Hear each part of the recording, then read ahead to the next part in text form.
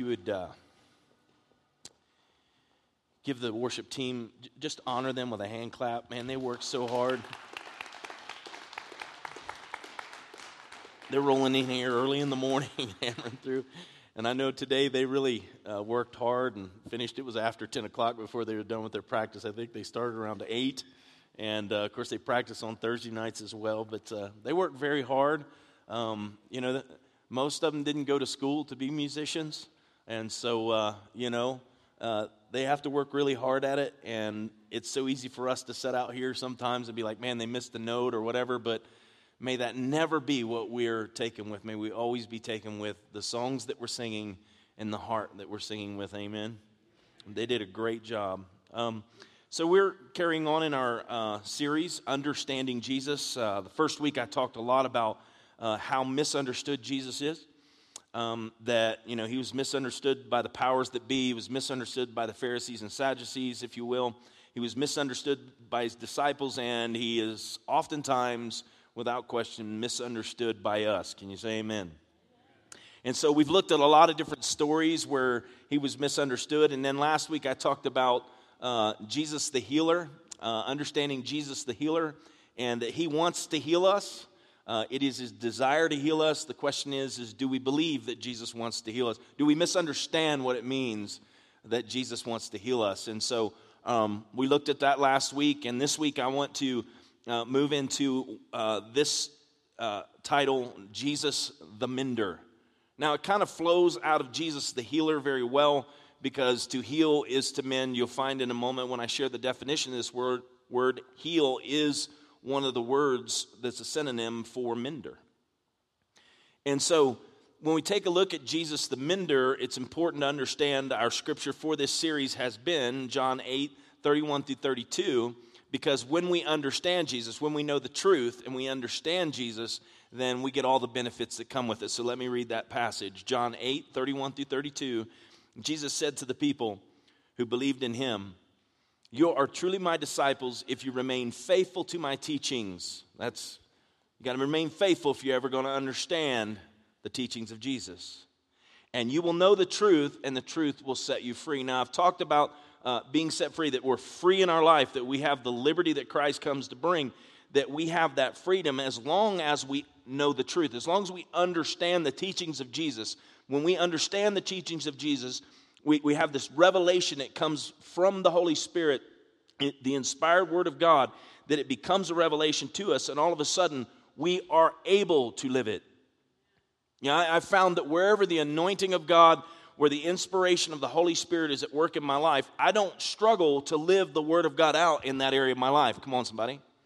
It's actually, I find it's not as much me as it is God in me helping me to live that out.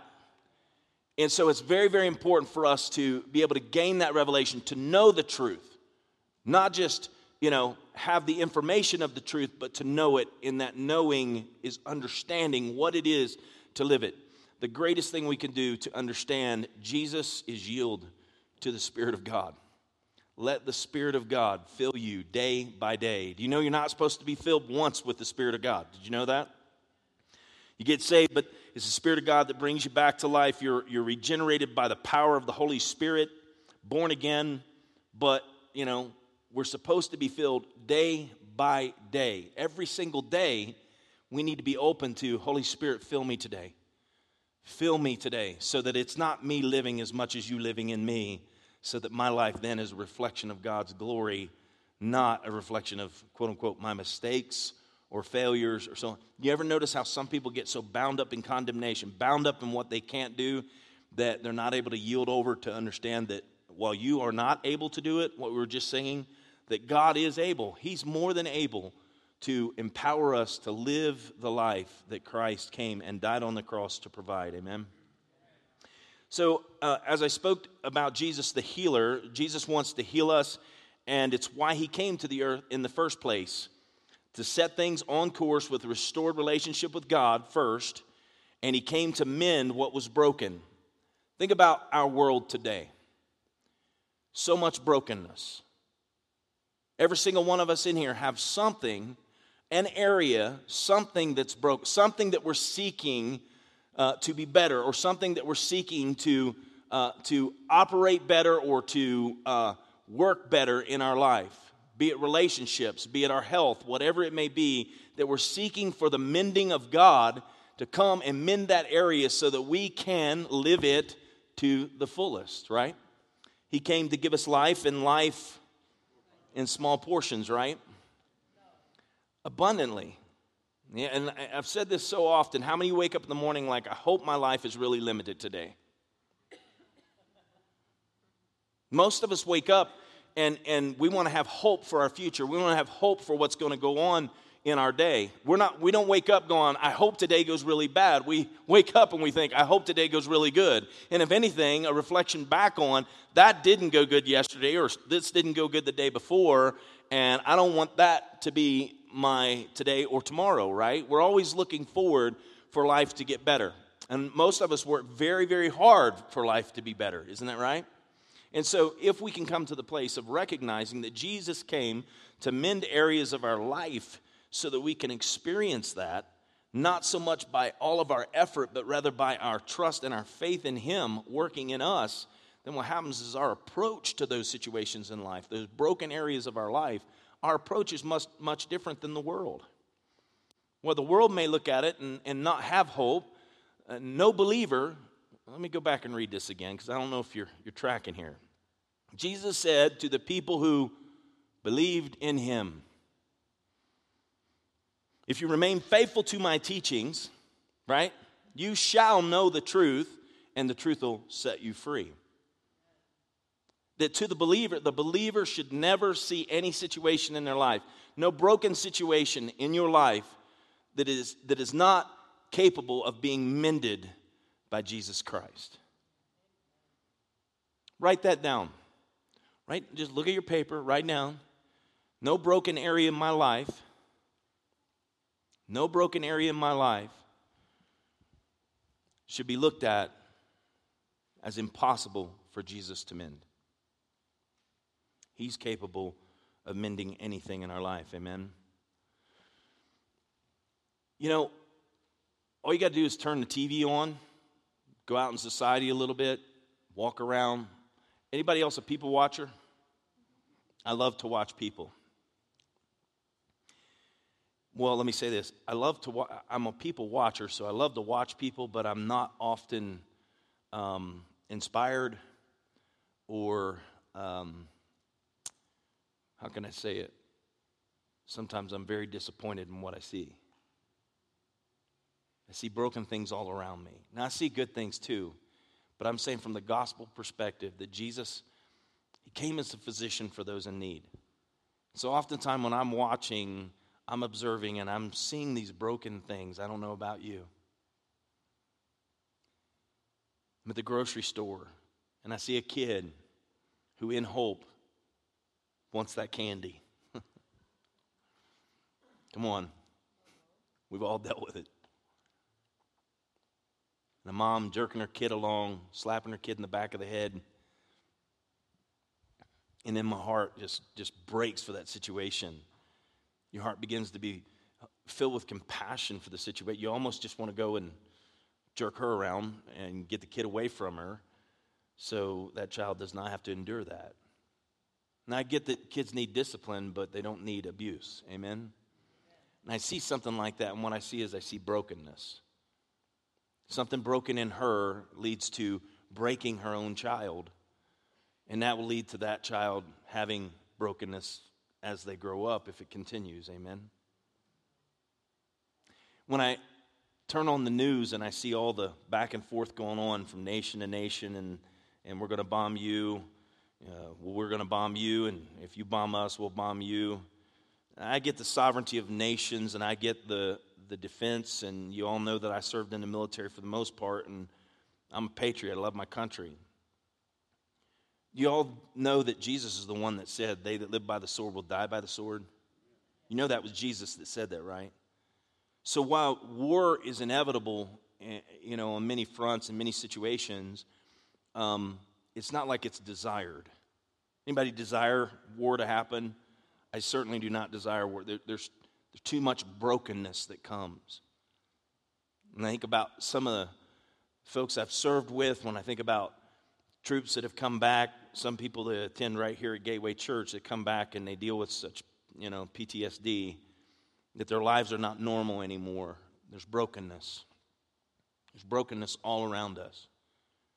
We look at our college campuses and we see all the protesting and the fighting and the window breaking and the violence and the fires and burning flags and going to kneel in the NFL, shouldn't kneel in the NFL, and all this junk going on in our society today. It's all brokenness. The world is broken. And the reason why Jesus came was to mend it. Now, when I say mend the world, you understand that this world itself it's marching towards an end. But that end, is a reflection back and a reflection forward. When that end comes, it's all going to be measured back to the cross. Did we accept the sacrifice of Jesus Christ for our sins, for how broken we are? Did we accept his sacrifice to mend us? Let me say this. Did we accept his sacrifice that our relationship with the Father would be mended? Have we been born again? Pastor, are you saying that salvation in Jesus and through him alone and no other religion in the world, Buddha, Hare Krishna, Islam, aren't those all equal? That's the challenge we're in, isn't it? The great divide in our world today is really a guy by the name of Dinesh D'Souza said it, and really all he did was capture what Jesus said. There'll be wars and rumors of wars, pestilence, earthquakes in divers places, and floods. And so, Jesus, all this stuff we see in Houston and Florida and the Caribbean and Mexico City, and none of that's new. Jesus said all this is going to happen, and then the end will come. Those things have happened before. Scientists say they're on a pace, though, that's really, that the past pales in comparison to what we see today. All the brokenness around us, Jesus is the only answer. And yet in our day and age, the time that we live in, to stand up and say Jesus is the only answer, come on somebody. To say Jesus is the only answer makes you what? Makes you what? Intolerant, isn't that right? Unaccepting of other people and their ideas and their beliefs and so on. Here's my thing. If they want to believe that way, that's their free will choice. God gave it to them. I'm not trying to take that away. All I'm going to do is proclaim the gospel just as I've been commissioned by Jesus to do. Come on now.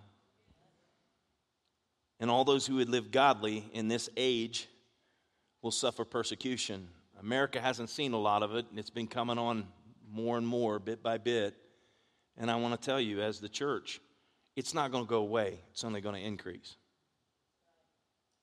The Bible says that the world, it's going to get darker and darker while the church should become lighter and lighter. Make no mistake about it, some people will be like, yeah, I'm not in for that. I signed on for this Jesus saving me thing, but persecution or ridicule or putting me down, I'm just not into that. So I'm going to kind of go over to the crowd that, oh, you know what? Everybody, let's just be tolerant of everybody, and all religions are the same. I'm going to just tell you, all religion may be the same, but I can tell you this, salvation in the kingdom of God, there is only one way, and that's through Jesus Christ. That message is going to become a whole lot more criticized as time goes on in America. And some people are like, well, no, Trump's in there and he's turning things around. Do you think that Trump will change what the end of the world's going to look like? Anybody? Do you think he can buy some time if God's graced him to make some changes that's favorable to the church? Yes, he can. Yes, he can. Is my hope placed in Trump? No, it's not. Is it in any political leader? No, it's not. You want to know why? Because it's broken. It's broken. As good as it is still man as a whole. And when we begin to look to government, look, the children of Israel, God would speak his word to them, and that wasn't good enough for them. Guess what they wanted? They wanted what? A king. And they got their king. And when they got their king, they got everything else that came with their king. Corruption. They got a broken system in many ways as it moved further and further. Why? Because God said to him, look, I wanted to be your God, and you my children. I wanted you to look to me, not to man. And so often what happens, we look to man to fix our brokenness, and man will never fix our brokenness. Man can stand as a not go-between. We don't go to a priest. You don't go to your pastor to get to God. You go to Jesus Christ and him alone to get to God. You're not meant to go to other people necessarily. Can other people be helpful? Can you be helpful to other people? Absolutely. But what's the purpose behind it? And if it's not Jesus Christ, if it's not the kingdom of God, I'll promise you that it'll always, always, always fall short. Why? Because look unto me. What happens is I have this idea, and it's going to solve all the problems. So everybody look to me. No, you're to look unto Jesus, who is what? The author and the finisher of your faith. And anytime man tries to interject themselves in between you and God, what happens is, the church ends up broken. And if the church is broken, what hope is there for the world to hear the message that's going to mend them? There's no possible way for them to hear it. If the church is using the same ways and means that the world will go by, then and I'm not talking about using video or using those I'm saying if we take the approach the world does, everybody's accepted, everybody's in, and everybody's ideas, let's just mix it all up in a milkshake, and this is the Corinthian church did that. Paul corrected them numerous times because what they were doing, they were taking the beliefs they had in these religions and they were mixing them with the Christian faith and concocting basically this cocktail of belief that was no longer Christianity. We're dealing with that in our society today, and what I say is that there is no hope that broken things can be mended if you don't have a whole gospel. You can't have half a gospel and hope that broken things will be mended. You've got to have the full gospel, the whole gospel, for broken things to be mended. What is that? Let me give you an example. In our day and age, we struggle a lot with,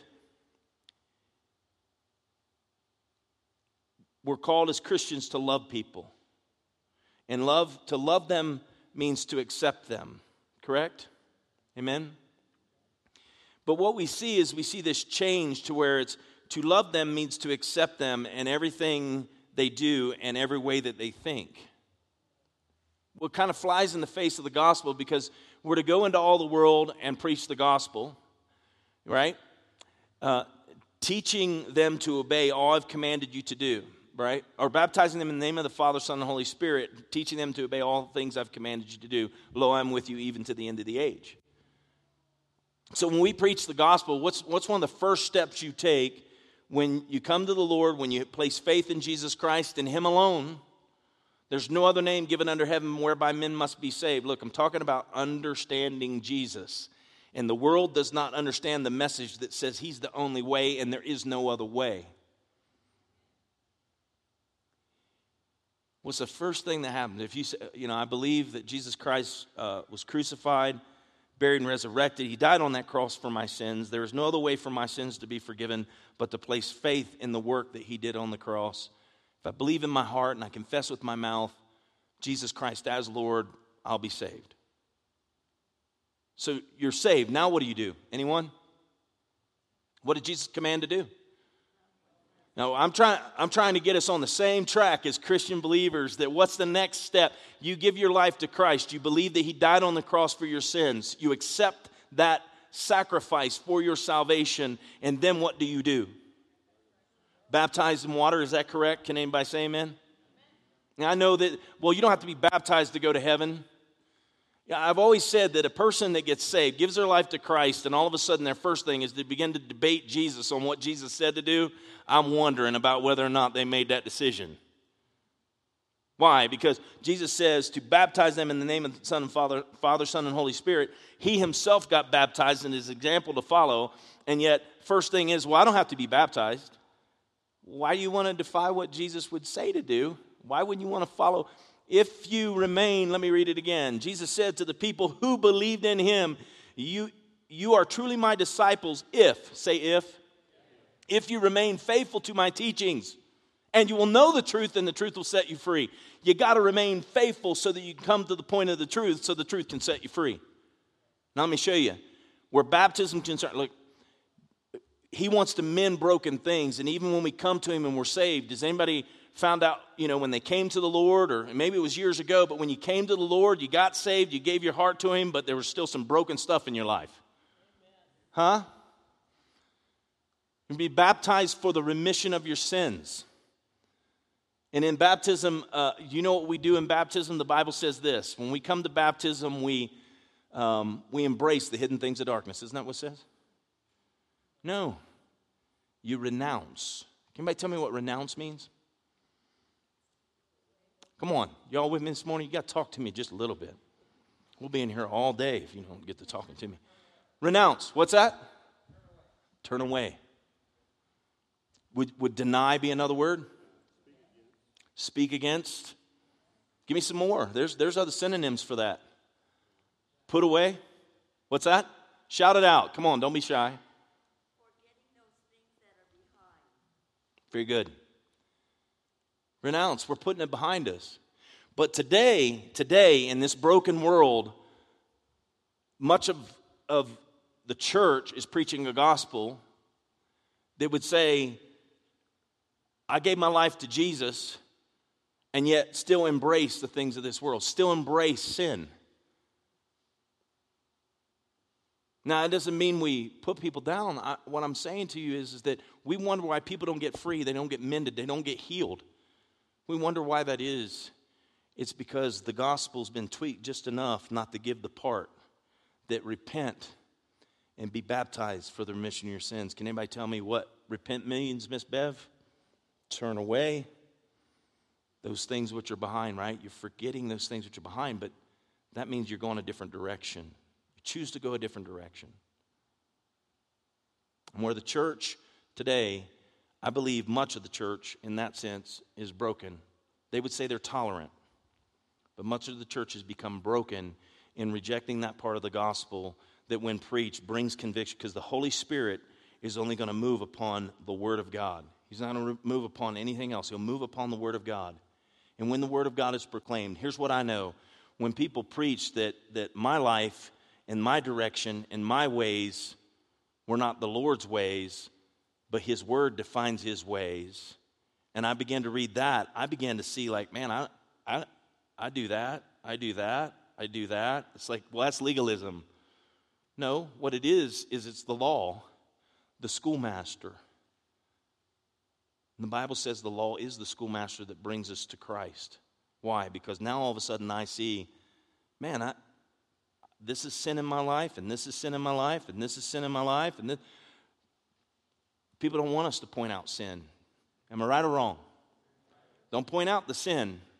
Just tell me how Jesus is going to bless me. And I want you to know, Jesus wants to bless you, and He will bless you. But it's so important for us to see that there's a distinction. There's a very different look to what wholeness in Christ and life in Christ and blessing in Christ looks like, and what the world would want to mix in with the gospel to say, well, we can have all this ourselves. All I know is that every time man thought he could get to God his own way, it didn't turn out so good. He found himself in a worse state than he was before.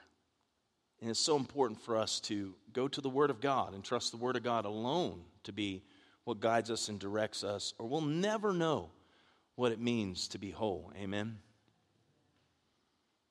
We see broken individuals around us all the time. I see them all the time. And maybe part of that is that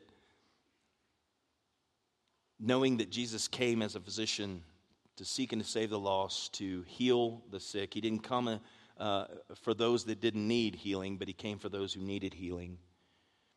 When I see broken individuals, I'm talking about, I can see people in emotional, just depression. You think about, counseling and all those things that go on in our society today. Those things are on the rise, and it's good. Let me say that if a person can't understand themselves and they can't come to some of those thoughts, then what hope do they have that they'll ever be able to understand when the gospel is presented to them? It's very important for us to understand the human mind and the way we think and the way we feel. But outside of that, it's important to have the answer for the person that goes way beyond just their feelings and what they think, to the point of being transformed and changed by the power of God's Spirit. So broken individuals, we see that emotionally, mentally, physically, spiritually. Broken families, we see broken trusts, broken relationships, broken expectations. What we thought people ought to do and then they don't do in our familial relationships, and we find ourselves in turmoil and dysfunction as families. Broken society, we see broken systems, morality, the legal system. We see the ups and downs of all of that. We see broken governments, and again, talking about the wars, we see, the brokenness that comes through war and calamity. A broken earth. We see a broken earth from the standpoint, if you think about it, the Bible says that the whole earth groans and travails and awaits the manifestation of the sons of God. Sons of God being a term that sonship, sons and daughters of God, family of God. Awaiting the manifestation of the sons, awaiting for us, the church, awaiting for that moment when all comes together to manifest the kingdom of God in this earth. The whole earth is waiting for the moment when Jesus returns for all of us. The Bible says that it groans and travails like a woman in labor. Earthquakes, floods, right? Hurricanes, all this stuff going on is part of the way everything was subjected in the fall. And you think about it this way. If you think about when the earth fell, when Adam fell, the earth was subjected to the curse because of Adam's act. How do we know that? God says, no longer will you're no longer going to be in the garden. Now you're going to earn a living by what? The sweat of your... And the earth will no longer, yield the fruit and all that. You're going to have to work that stuff. But now the earth is going to yield what? What's it going to do? Thistles and thorns. I mean, it's basically, like I said, all you got to do is live in Colorado and you get it. Because you can work your little hind end off trying to get grass to grow in your yard and weeds are popping up everywhere. This property out here, I just want to turn everything into concrete. Because it is a nightmare, man. I mean, it's what they call the tumbleweed things and all these weeds that grow out here. We seeded the front with grass and somehow weeds come in. It's because the earth is subjected to that fall. And all these things that are happening, they're going to happen. Jesus said they're going to happen. But that broken earth, Jesus, he definitely came for the broken earth as well. Let me give you the definition of the word mend. It's the verb repair, something that is broken or damaged, to fix, put back together, restore, stitch, rehabilitate, renew, renovate, return to health, heal, improve. Its origin is the English mend or amend. Mark 16, if you've ever read it, it says that these signs will follow them that believe. They'll lay hands on the sick and they shall recover. If you go and you actually do some word study on that, you'll find out there's a word there and it's going to say amend. Now, instantaneous healing, miracle of instantaneous healing is one thing. Laying hands on the sick and they shall recover. Recover being there, they'll amend. There's a restoration. So there's process to that healing, that you pray for people. And they've said that they've done scientific research that people in the hospital actually listening to worship music, or they're praying with loved ones and family and friends.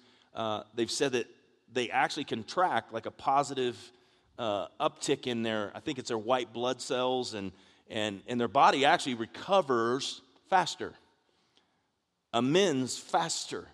Why? Because the Bible says in Mark 16 that you lay hands on the sick and they shall amend. They'll recover. And with that, in Psalms 147 and 3, this is what the Bible says. He heals the brokenhearted and binds up their wounds. Again, that mending, putting back together. God desires to put us back together, to heal us. Mark 2:17, when Jesus heard this, he told them, healthy people don't need a doctor, sick people do. I have come to call not those who think they are righteous, but those who know they are sinners. That's what I was just talking about a moment ago. Here's the thing. How will a person know they're sick if they never hear the truth? And when they hear the truth, not everybody's going to accept the truth, but the moment that somebody hears the truth and it's like, that's true. That's where I'm broken. I'm a sinner. It's when you know you're a sinner that you accept the fact that you need a Savior. It's like, I'm not a sinner. Why would you ever need a Savior if you don't see yourself as a sinner? If you don't see yourself as broken, why will you ever need a mender? But the moment you begin to recognize how broken you are, then that need begins to arise and causes you to call out, to look, to search, to find a mender. And interesting enough, all it takes is a shift in attitude. And you don't have to go very far searching and looking. Why? Because he's always been there, waiting, knocking. Right? Behold, I stand at the door and knock. If any man will open up. If any man will open up. Who's the power given to for all that Jesus offers? Who's the power given to for the change to be made? It's us. He's knocking at the door, but it's us that has to open the door. The only reason we open the door is if we have reason to open the door. When we recognize how broken we are, we see that need, and turning to just look. It's like, is there a mender? Is there a Savior? That's the opening that you have to be open to. Jesus says you're Savior. And trust me, the moment that you're open to it, Jesus will reveal himself for all that he is.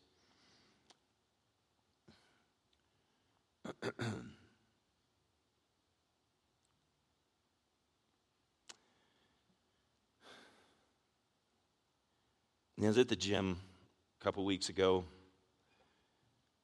Often in the steam room, I don't know about you, but do you ever have I guess I just have one, I don't know, a face, look, something that causes somebody to just want to tell me all their problems in life. Anybody? I'm in the steam room, kicking back, getting my sweat on. Oh, this feels so good. I've seen you around here a lot. Yeah, come pretty regular. It's I decompress here. Yeah, so do I. Man, my son just starts dropping it all on. I'm like, okay. All right, hold on a second. Let me get in my pastor mindset, not in my relaxed mindset. And I listen. And here's the thing. Listen.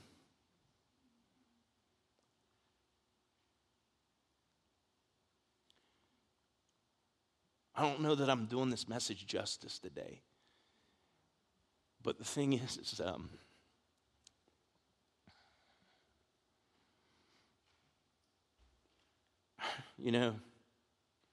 because we get videoed, I want to be careful.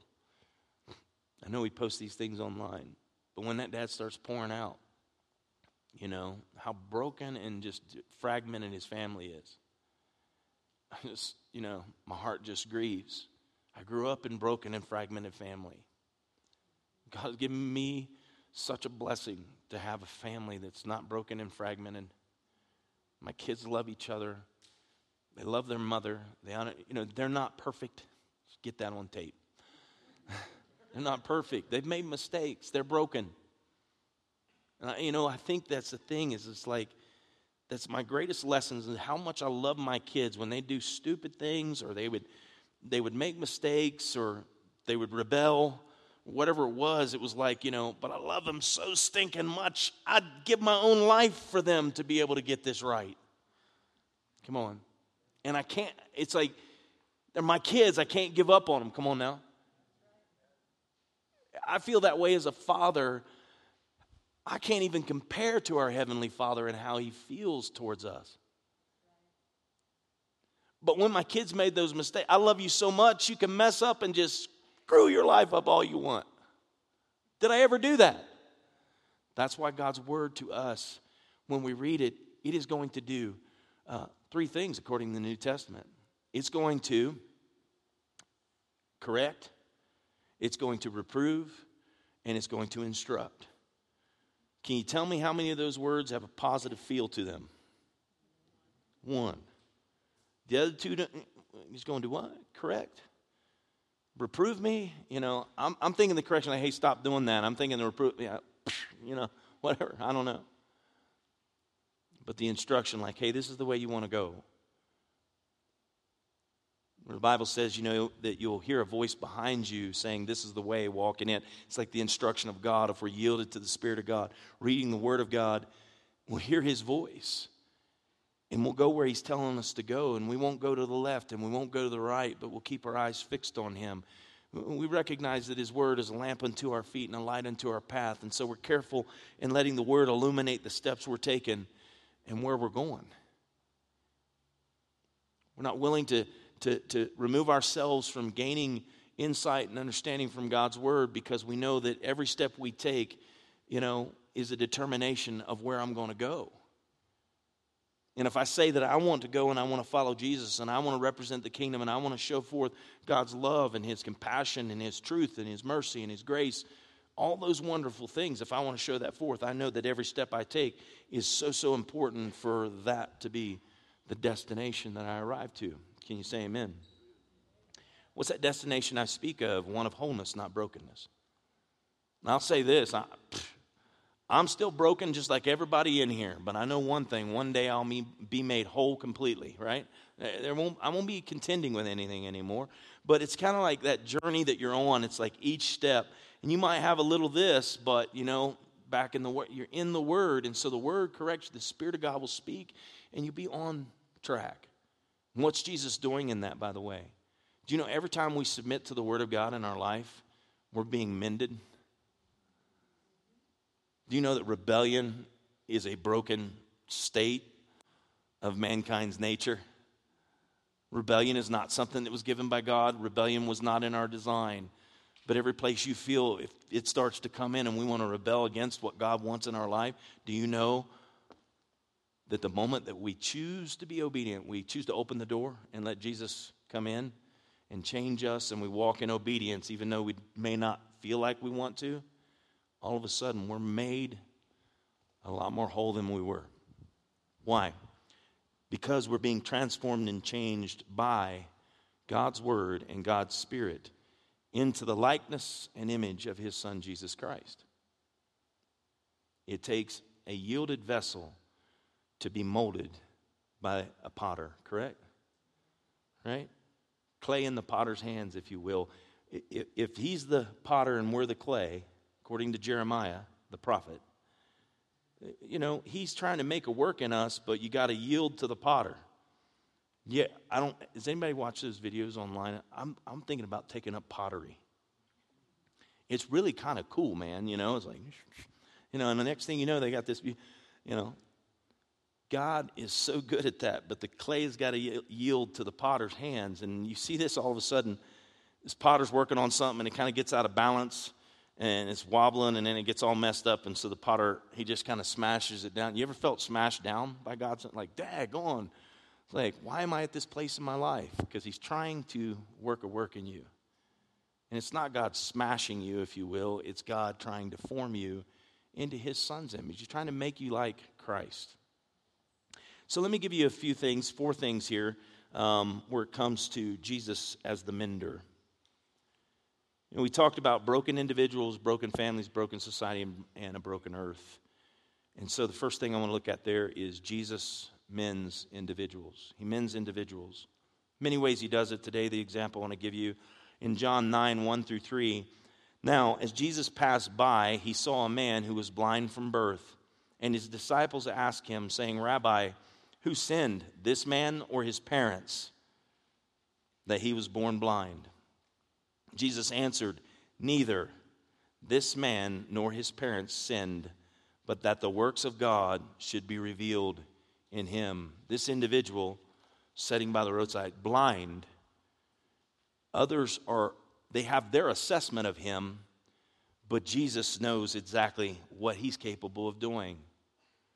When Jesus said, neither this man's parents nor him have sinned, does that mean that his parents or he had never sinned? The Bible says all have sinned and fallen short of the glory of God. Isn't that right? What I'm saying is Jesus' focus isn't the sin. Jesus' focus is the miracle of mending what sin produced. So where they want to lay blame. See, all too often we want to lay blame. The goal isn't to lay blame. We got to point out the problem. But in pointing out the problem, like it's not obvious as they're sitting there having the conversation. Everybody's acknowledging he's blind. That blindness is the result of sin, but it's not because his parents or him sinned, but rather so that the glory of God could be manifest in that individual, in that moment, so that all could see God's glory and that he is a mender, not a condemner. The second thing, Jesus mends families. Luke 4:38 through 39. Now he rose from the synagogue and entered Simon's house. But Simon's wife's mother was sick with a high fever, and they made a request to him concerning her. So he stood over her and rebuked the fever, and it left her, and immediately she arose and served them. Now, pretty interesting. All I know is if I'm laid out under a fever, this woman gets healed, and she jumps up and she starts taking care of everybody. Jesus cared about Simon Peter's family. He's at the synagogue doing exactly what they do, and he shows up at the house, and more than likely, just like we will finish church here today, and where are you going to go? You're probably going to go eat somewhere, right? Well, they probably went over there to eat, and here she has a fever, and what does Jesus do? He cares. He mends the family. You ever had somebody really sick in your family? All right? Wouldn't you do anything you could? Like, man, I wish whatever I could do to make them feel better. You'd find yourself serving the sick person, but when Jesus shows up, he'll mend your family, and what happens is those that, are down and out will end up rising to serve, to be a part of what's going on in the midst of the family. Now, as the customs were, of course, back then, they would serve the men the way that it worked. And that's basically, here she is, she just got healed by Jesus, and she jumps to exactly what she would be doing if she felt good. And the testimony is this. For Peter, think about it. He obviously cared about his mother-in-law, men, husbands. Peter cared about his mother-in-law, and in the midst of that, Jesus heals her because he cares about mending families. Listen to this, Luke 7:11 through 15. Now it happened the day after that, he went into the city called Nain, and many of his disciples went with him, and a large crowd. And when they had come near the gate of the city, behold, a dead man was being carried out, the only son of his mother, and she was a widow. And a large crowd from the city was with her. When the Lord saw her, he had compassion on her and said to her, "Do not weep." Then he came and touched the open coffin, and those who carried him stood still. And he said, "Young man, I say to you, arise." So he who was dead sat up and began to speak, and he presented him to his mother. Now, Jesus cares about families. So when Jesus comes into Nain, and they're carrying this dead guy, here's a widow. Now she doesn't even have her son to take care of her. And if you understand again those customs, she's kind of on her own, man. Because, husband's going to take care of you. Husband dies, the son takes care of you, and she's left basically to herself as a widow. And so Jesus comes on the scene, and what does he do? He heals or raises her son from the dead and mends that family. Where it was broken, he mended it. Now, I could go into many examples. One of the things that I would say here is that if you've ever read the story of the prodigal son, and we know that story is to give us insight to the fact that how God sees us, that though we live prodigal lives, we go live our own way and all that we want to do, when we come to the end of ourselves. And look, for some, that may be when they're lying on their deathbed and they're going, man, you know what? I've lived my life the way I want, but where am I going from here? Point is at some point or another, people wrestle with that question, what's going to happen to me after this life? And when they wrestle with that question, they've actually come to the end of themselves. And what we know, the story of the prodigal, when he came to the end of himself, no one would help him. Basically, he's at the end of anything other men can do for him. He came to himself, and his mind went back to thinking about his father and how good it was with his father. And what we know in that story, that the son, in his repentance, he comes to himself in his heart. Repentance begins to take hold of him, and what he does, he wants to run back home. But he's saying to himself, when I get home, I won't consider to be his son. I'll say to my father, you know, I've sinned against you and heaven. Y'all tracking with me today? He recognized he was broken, and when he recognized he was broken, it set him on course to encounter what it is to mend with family. And when he came home, he didn't even get to his father. His father ran to him. And his son began to cry out, Father, I've sinned against you in heaven, and I'm not even worthy to be called your son. Sees his father running to him, which isn't the custom. Again, the custom there, men do not undignify. He hikes up his gown, right? They wore the gown. He hikes up his gown. He runs to his son because he sees him coming from afar off. That's the attitude of God. See, God giving his son, Emmanuel, God with us. Jesus was Emmanuel, God with us. And what you have to understand is he hung on that cross and lost every bit of dignity. His robe wasn't hiked up. They stripped it off of him and they beat him. In piercing his skin, in piercing his side, in all that he took, everything that Jesus took where he was being broken, it was because he was on the mend for mankind. Why? Because God cares about mending families. Number 3, Jesus mends society. Now, in that, when I say the word society, we would say church, government, community, school, society, everything going on. He's like trying to get everybody. The word that I would say for society is this: can't we all just get along, right? And the answer is most of the time not. People are fighting about something, and this person has that, and I want that, and you need to give me this, and all this goes back and forth because society is broken. And even where the church is concerned, society is broken with regard to the benefit of the church. When you think about, let's take God out of the schools, prayer out of the schools, let's take God off our money, let's remove God from everything. Let's take the 10 Commandments out of our courtrooms. Let's just take God out of everything, and we'll become a, just a, what do you call it? A secular society rather than a society that is made up of all the different aspects that bring health. Do you need government? Yes, sure we need government. Do you need education? Yes, we need education. Do you need churches? Yes, we need churches. It comes down to it where Jesus comes to mend society. You got to understand that for the children of Israel, if you will, the Jews, the Sanhedrin, you had certain lawyers and Pharisees that Jesus spoke to often. A lot of the stories you read, and he spoke to certain lawyers and Pharisees, right? In other words, that was the law they lived by for their country. And yes, they had a king, and he had all his decrees, and all those things played in as well. But as all that went on, you know that you can go back and read all kinds of moments where prophets would stand up. The governor, the priests, and the prophets stood and they proclaimed. You have government, right? You have local churches, and if you will, kind of what would have been the social services of their time. They're the ones that dealt with the social needs of their communities. And in that, the prophets, what were the prophets there to do? Oftentimes, the prophet would say, the reason why everything is so broken is because you've turned away from the Lord.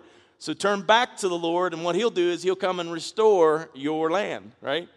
Isn't that right? If my people who are called by my name will turn from their evil ways, right? Will humble themselves and pray and turn from their evil ways, then, say then I'll come and heal. I'll come and do what? I'll come and mend their land. When I look at the brokenness of our nation, I look at all that's going on in our world today, Jesus is the only answer to that. And if his people, look, if those who believe will remain faithful to my teachings, right? You shall know the truth, and the truth will set you free. Is it any different than what was being proclaimed in the Old Testament? Jesus was proclaiming that for his church, that if we keep his teachings first and we're faithful to those, what's going to happen is he's going to come and he will do exactly what he promised to do. And wouldn't you like to see the church lead the way on helping mend the hearts and still the violence and anger and hate? And wouldn't you like to see that? I'd like to see that. But it can't just be with enticing words of men's wisdom. It's got to be in demonstration and power of the Holy Spirit. It means this power of the Spirit of God has got to be working through you, and that only comes if we are yielded to the Holy Spirit. And it can't be like, well, I'll fix this. No, God, use me to fix whatever you can in my family, in society, at my school, at my workplace. Let me be basically a conduit of your mending power for our society. Listen to this in Luke 14, 1-6. Now it happened as he went into the house of one of the rulers of the Pharisees to eat bread on the Sabbath, that they watched him closely. And behold, there was a certain man before him who had dropsy. And Jesus answering spoke to the lawyers and Pharisees, saying, is it lawful to heal on the Sabbath? But they kept silent. And he took him and he healed him. And he let him go. Then he answered them, saying, which one of you having a donkey or an ox that has fallen into a pit will not immediately pull him out on the Sabbath day? And they could not answer him regarding these things. Interesting that basically what Jesus was saying is, look, the system, the law, the legal system, the religious system, if you will, is broken. And the reason why it's broken is you would go out for your own self-interest and you'd pull a donkey out of the ditch, but you don't value a human life. You don't value your fellow brother or your sister and hold them with higher regard than you would your own possessions. And so the reality of it is that system's broken. And this is Jesus, of course. Earlier we read about this is Jesus, of course. He's been criticized for eating with sinners and publicans. He's criticized because he hangs out with these people. And this is another situation. Here's this guy on the Sabbath. He's at a Pharisee's house. Matter of fact, one of the leaders of the Pharisees. So he's in one of the high guys' homes, and they're all hanging out, and basically they're going to eat bread together. And here's this man with dropsy, and they're all watching him to see what he would do. Listen, believers, if you believe in the Lord, people are going to watch what you do. Well, you can't pray at work. You can't pray at school for people. You can't. Our system is saying basically the same thing that system said to Jesus. That society was saying to him that it's not right to heal on the Sabbath, but you go out and you do this, wouldn't you? Well, Christian, it's not right for you to pray in your school. Christian, it's not right for you to share your faith at your workplace. You can lose your job for that. We'll punish you. We'll persecute you if you actually live your faith out in such a way that other people will believe that you believe it. That you're so convinced of it that it goes everywhere with you, not some places with you. Come on, give me an amen if you know what I'm talking about. That's the society we're living in, and I'm telling you that if we want to see the power of God working, we got to be willing to stand against that.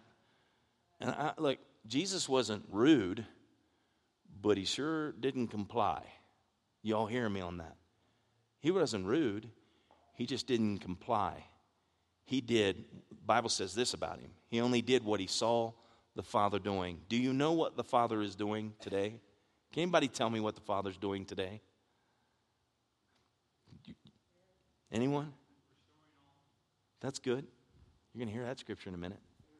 Let me say this. Do you know that God the Father, what he was doing in Jesus then, And what he's doing in us today is the same yesterday, today, and forevermore. It's like, I don't know what he's doing for sure. You go read the life of Jesus, and this is what Jesus did. Well, Jesus was God with us, Emmanuel, and that's what he did. And what he said, because he was the Son of God, and he said, I only do what I see the Father doing. And we get in this mindset that says, but, see, remember, we don't want to misunderstand Jesus. Isn't that right? We want to understand Jesus. And when we understand Jesus, we'll know the truth, and the truth will set us free. We get to live our life the way God intended it to be. And so when I read my Bible, or I look at the life of Jesus, and I'm thinking, well, what am I supposed to be doing today? Well, I only want to do what the Father's doing. What is that? The same yesterday, today, and forevermore. In other words, I can trust what God's Word says. I can trust reading about the life of Christ, and this is how he moved with compassion for people. This is how he cared for people. This is how he mended people. And what happens, the mender doesn't just mend me. All of a sudden, I become an agent, a person that he can use for the mending of other people's hearts. Can you say amen? Number 4, Jesus will mend the earth. Make no mistake about it. Now, the earth is going to go through a whole lot more before that final moment comes. You get all the folks worried about global warming. Anybody read the book of Revelation yet? I want you to know we haven't seen global warming on the scale that it's going to come one day. The Bible says the whole earth will actually be consumed with fire. It's called the renovation of the earth by fire, and then there will be a new heaven and a new earth. Now, I don't know if you all knew this. Did you know this? Yesterday, you missed it. Who knows about that? You missed it yesterday because we got one of those folks out there again saying, I know exactly when the world is going to end, and it's the 23rd of September, 2007. Is that right? Yesterday was 23rd? Yeah. I missed it. No. I saw that, and I'm like, whatever. Hey, the guy who wrote 88 Reasons Why Jesus is Coming Back in 88, right? Egg on his face. He started saying some other stuff sometime in the early 2000s. He was doing something else. And, of course, that didn't pan out either, right? How many of you got caught up in the whole Y2K? Like, oh, my God, the whole thing's coming to an end. You know when it's going to end? I can give you the date it's going to end. When God turns to his son and says, go. When he tells his son to come back to the earth. That's what the Bible says. Not even the son knows. He said that's in the hand. His disciples are asking him. And it's not even in his hands. I don't know what I was doing with that. Oh, he'll mend the earth, yes. Good Lord, sometimes. All because somebody said that the world's ending on the 23rd of September. Anytime somebody nails a date for you, especially if they tag a time to it, just go to the bank. Stay away from them. You know what you want to do? If you want to know exactly what to do concerning the end, I'll give you the key to know that you have no concern when the end comes. Stay close to Jesus. Stay near to Jesus. Read his word. Know who he is. If all you can do this year is get a red letter edition Bible and only read the red print, everything that Jesus said and did, if that's all you do, I promise you, you'll be a whole lot further than you've ever been. Get close to Jesus, and you don't have any concerns for where things are going to end. He'll mend the earth. Listen to this out of Acts 3:21. Whom heaven, this is referring to Jesus, whom heaven must receive until the time of the restoration of all things, which God has spoken by the mouth of all his holy prophets since the world began. Yesterday, today, forevermore. Here's the thing. God has known the end from the beginning. He's not like clueless about how this is all going to work. But in the midst of it, if you remain faithful to my teachings, our faithfulness is being tested. Our faithfulness is like, well, why is God testing me? I don't know. Do you ever test your kids to make sure they're growing up and that they can stand on their own 2 feet? And how many of you, like, your baby starts to walk and you put them right next to a glass coffee table and say, yeah, go for it? I don't know about you, but when they start to walk, anybody else? So you're testing whether or not they can do it. God won't put more on you than you can handle. Sometimes you feel like, I don't know if I agree with that scripture, but he won't. I guarantee every trial, every situation you go through, if you find yourself looking to Jesus and trusting, and you know what, Lord, I'm going to look to your word, I'm going to trust you, and I'll know you see me through this. I want you to know that your faithfulness to his teachings is bringing you to the point of knowing his truth in the midst of all that is going on around you. And by the way, if you don't go through things, how are you going to help somebody else that is? If your faith's never been tested to the point of having to trust God and come through something, how are you going to reach to somebody that's going through something and may not have faith in God? How are you going to help them come to faith in God? Look, I know you have no hope, but you can have hope. You can have hope in the midst of your situation, even though it looks hopeless, because God is bigger than your situation, and he'll see you through. Amen. Revelation 21, 1 through 5. Man, oh man, is this a scripture. Now I saw a new heaven and a new earth, for the first heaven and the first earth have passed away. Also there was no more sea. Then I, John, saw the holy city, New Jerusalem, coming down out of heaven from God, prepared as a bride adorned for her husband. And I heard a loud voice from heaven saying, Behold, the tabernacle of God is with men, and he will dwell with them, and they shall be his people. God himself will be with them and be their God. And God, listen, here's the promise. And God will wipe away every tear from their eyes. There shall be no more death, nor sorrow, nor crying. There shall be no more pain, for the former things have passed away. Listen. Then he who sat on the throne said, Behold, I make all things new. Remember, one of the synonyms for mend. Renew. God makes all things new. And he said to me, Write, for these words are what? True and faithful. See, this is what the end will look. This is what the culmination of it all looks like. But I want you to grasp two words in that passage. Right. What's the teachings of Jesus? They're written, isn't that correct? If you will remain faithful to my teachings, you shall know the truth, and the truth will set you free. And if you look in this passage, this is saying, write these things. This is what's going to happen because they're faithful and they're true. No, that's the destination for someone who places their trust in Christ, obeys, becomes faithful to his teachings, and pursues those. And you're heading towards that place to where that faithfulness and the truth leads you into what? A final culmination of what? Faithful and true sayings that this is what's going to happen. This is where it's all going to be.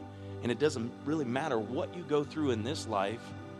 If you can know that this is where it's all going to end up, well, what does it matter what this life does to us? I mean, we may hurt by it. There may be moments that we just don't like it.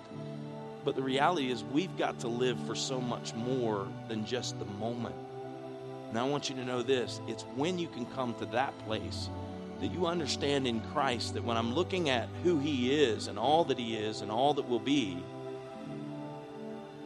that I don't lose hope in a momentary situation in my life. I maintain hope, and I've already shared with you a couple weeks ago that faith is the substance of things hoped for, the evidence of things not seen. And so ultimately, the key to living the fullness that God has for us in that, to understand that what Jesus is doing is that if we can keep our eyes fixed on that, then we have a greater opportunity to see our situation change by faith because we haven't lost hope. Amen? So, closing statement here, Jesus is mending and restoring all things. Write that down. He's mending. This is what he's at work doing right now. He's mending and restoring all things. And then we have a choice. We have a choice to be a part of what he is doing and experience the blessing that comes from it. He's not going to make you do it. It is your choice to do it. Now listen to this final scripture, and then we'll close in prayer. Stand to your feet as I read this, if you would. And everything that I've said to you today, I want you to just close your eyes right now so that nothing but that gets in. 1 Peter 1, 3 through 5. Blessed be the God and Father of our Lord Jesus Christ. according to his great mercy, he has caused us to be born again to a living hope through the resurrection of Jesus Christ from the dead, to an inheritance that is imperishable, undefiled, and unfading, kept in heaven for you, who by God's power are being guarded through faith for a salvation ready to be revealed in the last time. Heavenly Father, I thank you so much for your word. And I thank you that you are a mender of broken things. Father, you're a mender of broken people. So, Father, I pray for all of us as individuals, those areas that we may have, God, in our life that, Lord, we know, that's just a broken area of my life, and I'd like to get it fixed. Father, I pray right now by the power of the Holy Spirit, where there be those areas, Father, where people feel that individually. They know that, Father, be it depression, Lord, a feeling of betrayal, whatever might be there, that God, you, the power of your Spirit would heal, would mend that area of their life. And I'm praying right now that even for us as individuals, you reveal the steps that we need to take, the things that we could maybe do, Father, for ourselves as individuals in our walk with you. God, the way we read your word, God, the way we invite others into our life to help us with our walk. God, you would help us to see that and accept it in Jesus' name. God, I pray for our families. Pray for marriages, God. I pray for families, their kids. God, maybe mistakes or broken areas, Lord, that are there. I pray your grace, Father, would overshadow our families. God, I pray even more than that your grace would overshadow families throughout Colorado Springs. God, right now, send your angels who are ministering spirits sent forth, God, to minister to those who are heirs of salvation. Father, there's not one person in Colorado Springs that, Lord, salvation wasn't meant for. Jesus, you died that all will come to know. And so, Lord, because of that, we as a church intercede for our city, for the families in our city, that your angels would surround their homes, God, work in their lives. God, every single one of them would hear your Spirit speak, come to the Lord. That, Lord, they would be just like Peter, who got a revelation of who you are. That, God, they would get a revelation of who Jesus is. I pray you'd fill every church, and Lord, that even more and more churches would be raised up in our city, and that, Father, it wouldn't be 7 out of 10 don't attend, but God, 7 out of 10 do attend. 7 out of 10 are professing Christians, not 7 out of 10 aren't. Father, I pray for our society. I pray for all the craziness that all of us are seeing right now. Such tension. Saints, I'm asking you to just stretch your faith out on this one as we pray it. Because it breaks my heart to see such brokenness, hate, and anger. God, right now by your Spirit, I know other churches are praying too. We join our prayers, God, with every church throughout this nation, praying for this anger and divided just discord, God, in our country.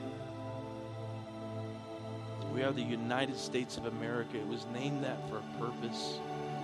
And we pray, God, that your Spirit would move on our country, would move on its people, move on our leaders. We pray for our leaders. We may not agree with everything. We may be frustrated with some things. But God, your word commands that we pray for our leaders, so we pray for them. God, move on our leaders. Move in their hearts. You're the one that declared that the hand of the king is in the heart of the king is in the hand of the Lord, and he'll turn it whichever way he desires. So, Father, as your people, we believe your word says that when we humble ourselves and we pray, we turn from our wicked ways, that you'll come and heal our land. And so, Lord, we're asking you to come and heal, come mend our land. mend the divide, bring people together to work for the benefit of all the American people. Father, for people around the world. This country sent more missionaries into the world than any other country in history. God, don't let that heritage fall by the wayside. Lord, help us to cultivate it in prayer so that, Lord, you'd move on our land again. And that, Lord, we'd see revival move across this land. We'd see men and women and boys and girls come to know the Lord. And that no man, Father, glory in that revival, but God, you get all the glory. I pray for the churches of our city, the churches of this country. God, the uncompromised Word of God would be preached. I'm reminded of Charles Finney, who said that there are way too many who line up to give false comfort to sinners when all they need to do is hear the truth, the conviction might overtake their heart, and that they would turn and know that Jesus, their Savior, has come to give them life. Father, I pray that, Lord, we would never be taken up by people who lie in wait to deceive or mislead for profit or gain or notoriety. That, God, none of us would ever set our hearts or minds on someone proclaiming when you're coming back. But we would truly fix our eyes on Jesus, the author and finisher of our faith. We'd stay close to you. We'd follow your word. That, Lord, that your people would not fret or try and figure it all out, but just trust in faith that as they love you with all their heart, all their mind, God, all their soul and strength, and God, you're going to take care of them. We love you, we adore you, we praise your holy and mighty name. And everybody said, amen. Hey, God bless you. Enjoy your week.